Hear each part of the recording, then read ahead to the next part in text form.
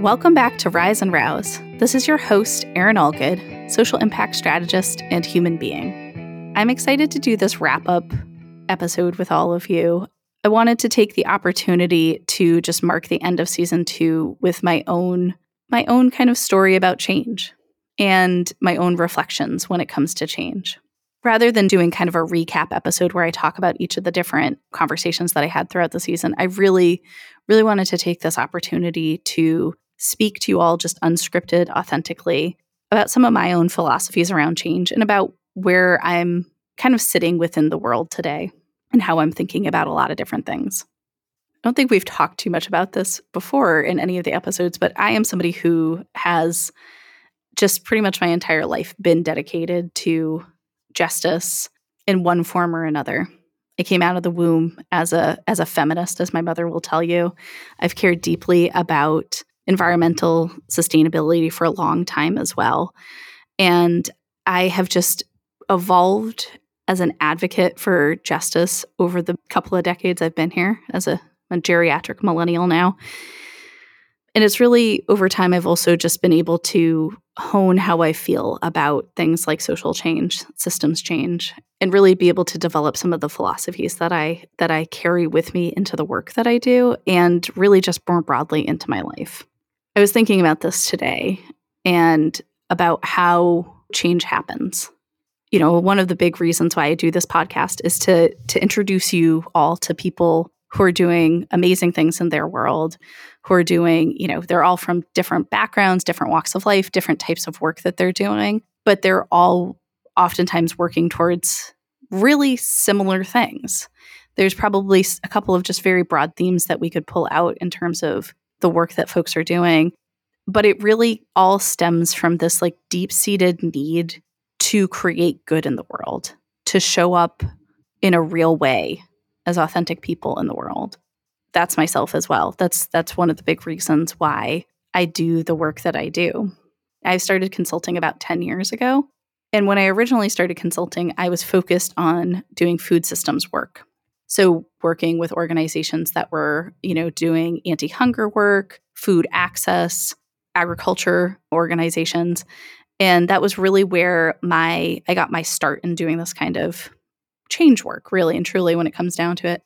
And I was so interested in understanding systems thinking, understanding systems in general. I was actually a biochemistry major back in the day in undergrad. And what I kind of started to realize over time was that because I was like, well, why was I so interested in biochemistry? And how do you get from biochemistry to social impact strategist now? And really the through line for all of that is understanding systems thinking. I remember being so enthralled, like understanding the human body and understanding biochemistry and how all of these different molecules would interact with one another. And I was so excited to learn about that. And it was like second nature to me. I could understand how reactions would be catalyzed. And I remember I had a friend who we would study when we were taking biochemistry together. And she was just like, I don't understand any of this. And I was like, I cannot tell you how I understand this, but I do, like innately. And what I've done is just taken those same kinds of principles. And then also through studying systems thinking over time, is I've been able to take similar principles to be able to actually apply them to the social change work that I do and the systems change work that I do as well. What I find so fascinating about this is that this work is never going to be done. For one, there's always going to be new frontiers when it comes to creating change in the world. Not going to lie, though, I really wish it was a little bit simpler. Coming to the end of this year right now, I am exhausted. I'm sure other people feel that same way, too. I'm weary from just the weight of the world. And it feels like doing this kind of change work that I do, it's harder than it's been in past years. People don't have bandwidth for change like they used to. People don't have the appetite for it. We're being bombarded from so many different directions right now that it is really, really hard to find the energy to actually catalyze the change that needs to happen within organizations, within our own lives. Essentially, what you have to do is you have to overcome kind of that hump that you have before you are able to like start flying when it comes to that kind of change. And a lot of people don't have it in them right now. People are just so fatigued. They're struggling to be able to make it all make sense. One of the things that kind of this core truth that I know about doing social change work, though, is that we can't actually do social change work without acknowledging systems of oppression. And this is one of those things that, on occasion on the podcast, we dance around this a little bit. I probably don't say this as explicitly as I should, but in order to be able to create change, really sustainable, long-lasting change within people's lives, change within the environment, change within society, you actually have to reconcile with systems of oppression. You have to understand how those are playing out within an organization, within our mindsets, within our actions, the ways that we do things. And we have to come to grips with the fact that the culture that we swim in is very much rooted in white supremacy culture, very much rooted in misogyny, very much rooted in a lot of icky things, icky and intangible things that are very, very challenging to wrap our heads around. And until you actually start to make some of those connections, you can't really pull the veil back and really be able to see things as clearly as you need to be able to in order to be able to create change. I talk about this with some of my organizations on occasion about things like the difference between culture and structure within an organization. A lot of organizations will tell me, we just, we need to change our culture. Something's wrong with our culture. We have a culture of burnout. We have a culture of overwork. We have a culture of competition among staff. And I'm like, that's actually not a culture problem. That is actually a structural problem. It is a structural problem in which we don't pay people what they need to be paid. It's a structural issue in that we don't actually take the action that we need to in order to be able to create manageable workloads. We don't have our priorities straight. That's really what it comes down to. Those are oftentimes decisions or non-decisions that are being made that have cascading effects throughout an organization. And those are structural issues that can be solved with structural fixes. But people don't want to solve those structural issues because that is oftentimes hard. Doing culture change work is actually quite harder, but we can actually do some of those structural things, but it requires a lot of decisions that people don't want to make. And those are forms of oppression, really and truly. The people who are in power are the ones who are making the decisions that affect people who are not in power. And it's affecting people adversely. It's really as simple as it gets, quite honestly. You can extrapolate a lot of that out to the larger, systems work, to larger societal norms as well. If we could just keep going with this example of overwork and burnout and things like that, we can extrapolate that out to understanding that we live in a capitalistic society that requires us to equate our worth with our productivity. And if we can't actually produce whatever that might be, whether you're making widgets or you're doing knowledge work, you're producing something.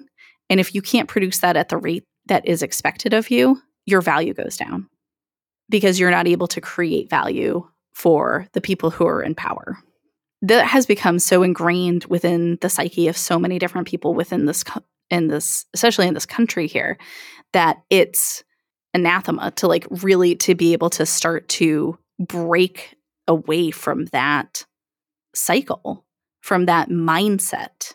Because that's the other thing that we understand, that I know and understand about systems change and about social change really is that it does not actually just require the structural fixes like I was talking about. It requires mindset fixes actually too. And it requires us to change our minds about these things through whatever it's going to take, to be able to start to shift the thinking. Emerald Anderson Ford and I do work together, and we talk about this as being, there's tactical changes that can happen, which is related to those structural changes. Those are things that are pretty tangible and you can check off the box. And then there are adaptive changes. Those are things that aren't as quantifiable. Those are things that are much harder to be able to wrap your head around, but that includes the mindset shifts, which then creates the behavior shifts that are needed in order to be able to create change. To an extent that you can have a recipe for this stuff, there are a couple of ways that you can start to think about it: the tactical, the adaptive, the structural, the cultural pieces. And there is an alignment that has to happen in order to be able to actually then gain enough momentum to be able to actually create that lasting change. And so I talk about all of this as to kind of say, we're arriving at the end of the year now, just about 2 weeks left of the year to go. And it's really hard. It has been a hard year. It's been a hard couple of years. We are looking at rolling into year 4 of COVID, I guess, at this point, because it's not really actually gone. I know people who are still getting COVID left and right. It's going to continue to have this dramatic lasting effect on our lives, even if it's not as prevalent of a concern as it used to be. And we're looking at, again, like a world in turmoil. Like, there's so many things that are happening right now. There's so much strife, in the world. There's so many hard things that we're having to reconcile. I haven't been sleeping very well amid everything that's happening in Gaza at the moment, and the struggle of Palestinian people against truly oppressive forces. I know that other people feel the same way too. I know that people are looking at this in horror, and I also know how hard it is to speak up and talk about it, and to be in this moment where we are being gaslit as a nation around what is happening. It is never to say that the Jewish people aren't suffering too throughout all of this. Because we are seeing an increase in anti-Semitism. We are seeing an increase in hateful acts happening, and people I love dearly are fearful and struggling in this moment. And at the same time, we're also seeing an actual eradication of an entire people, which is horrifying. And as we start to think about how is history going to actually judge us all, it is going to be judging us in this moment and whether we spoke up. I can't remember if I've talked about this already, but, I think about oftentimes, like, how do I want to be held accountable? To whom do I want to be accountable to? And I care about being held accountable to people, groups of people, communities that are often overlooked. The types of groups that don't have positional power, societal power, generational wealth in general, even if it's not generational wealth. I want to be held accountable to those folks. I don't want to be held accountable to people who are already in power, because I'm aligning myself with the oppressors then. And that's not what I want to do. That's not what I want to do. And I suspect that a lot of the people who are listening as well are probably in a similar kind of quandary. Maybe not necessarily with this particular issue, but you are probably finding yourself at some point pitted against oppressive systems. You're probably finding yourself struggling in some shape, way, or form against trying to get ahead in a world that doesn't value our wholeness. And I am sorry for your struggle. I am sorry for my struggle. I am sorry for the struggle that so many people are going through. And I also know that the ways that we start to create that kind of change, the ways that we start to move forward, is with one another. We find power in the collective. We find community and love and justice with one another. And it is only through community, it is only through that steadfast belief that change is possible, that we are able to achieve what we're trying to achieve. And so if you're like me and the world feels really hard right now, I get it. I understand it. I acknowledge it. And I also want you to go find your people. I want you to go find the people who lift up your soul, who inspire you, who make your heart feel full. I want you to pause the work that you're doing. I want you to pause the fear. I want you to pause the anxiety. And I want you to be able to live truly into who you are. I want you to take the opportunity to do something that makes you feel alive, that makes you feel full, that makes you feel joy. In these kinds of hard times, our humanity is one of the things that nobody can take away from us. They can't take away who we are. The oppressors can't win if we love ourselves, if we find joy, despite all of the hardship. that's what I'm going to leave you with today. I wanted to take the moment to just wrap up the second season because it was important to me. It was important to me to talk to you all, and it was also important to have the closure that I needed for this season too. As I start to look to season 3 in 2024, just know that there might be some changes to the format of how we're going to be doing this. Steph, my amazing producer, her and I have been talking about how we could do this a little bit differently. So it's very, very exciting to have some of these changes on the horizon, and also know that we are definitely going to be coming back for season 3. We just don't know exactly what that's going to look like yet. And as we do, we will absolutely let you all know what that's going to look like. So the best way to stay up to speed on all of this is to sign up for my newsletter, which we always have in the show notes. And you can find that by going to allgoodstrategies.com, which is my website. And you can follow us on Instagram at Rise and Rouse, or you can also follow All Good Strategies on Instagram as well. Just stay tuned for what's coming next. If you are also interested in connecting with me about anything else, I don't know. There's all sorts of ways we could connect. I have so many exciting things that are coming up in the new year, such as an anti-racist book club. We'll link that in the show notes as well.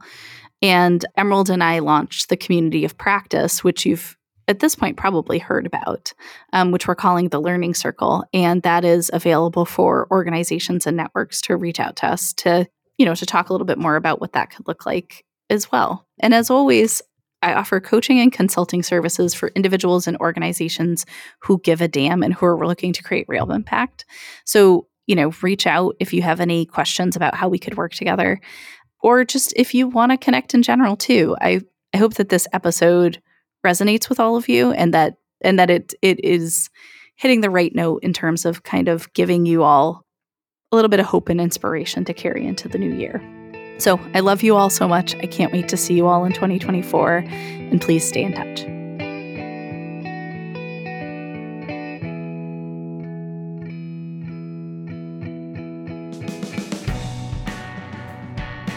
Rise and Rouse is created and hosted by me, Erin Allgood. It is produced and edited by Steph George of Stefania Audio. Production support from Grace Cleary-Morin and Yana Krasanova. Our theme music is written and produced by Chris Marion. If you enjoyed this conversation, please leave a 5-star rating and review to help us reach more people. Make sure to follow Rise and Rouse wherever you listen to podcasts so you never miss your chance to hear from someone who gives a damn. Follow us on Instagram at Rise and Rouse, and sign up for my newsletter by going to allgoodstrategies.com.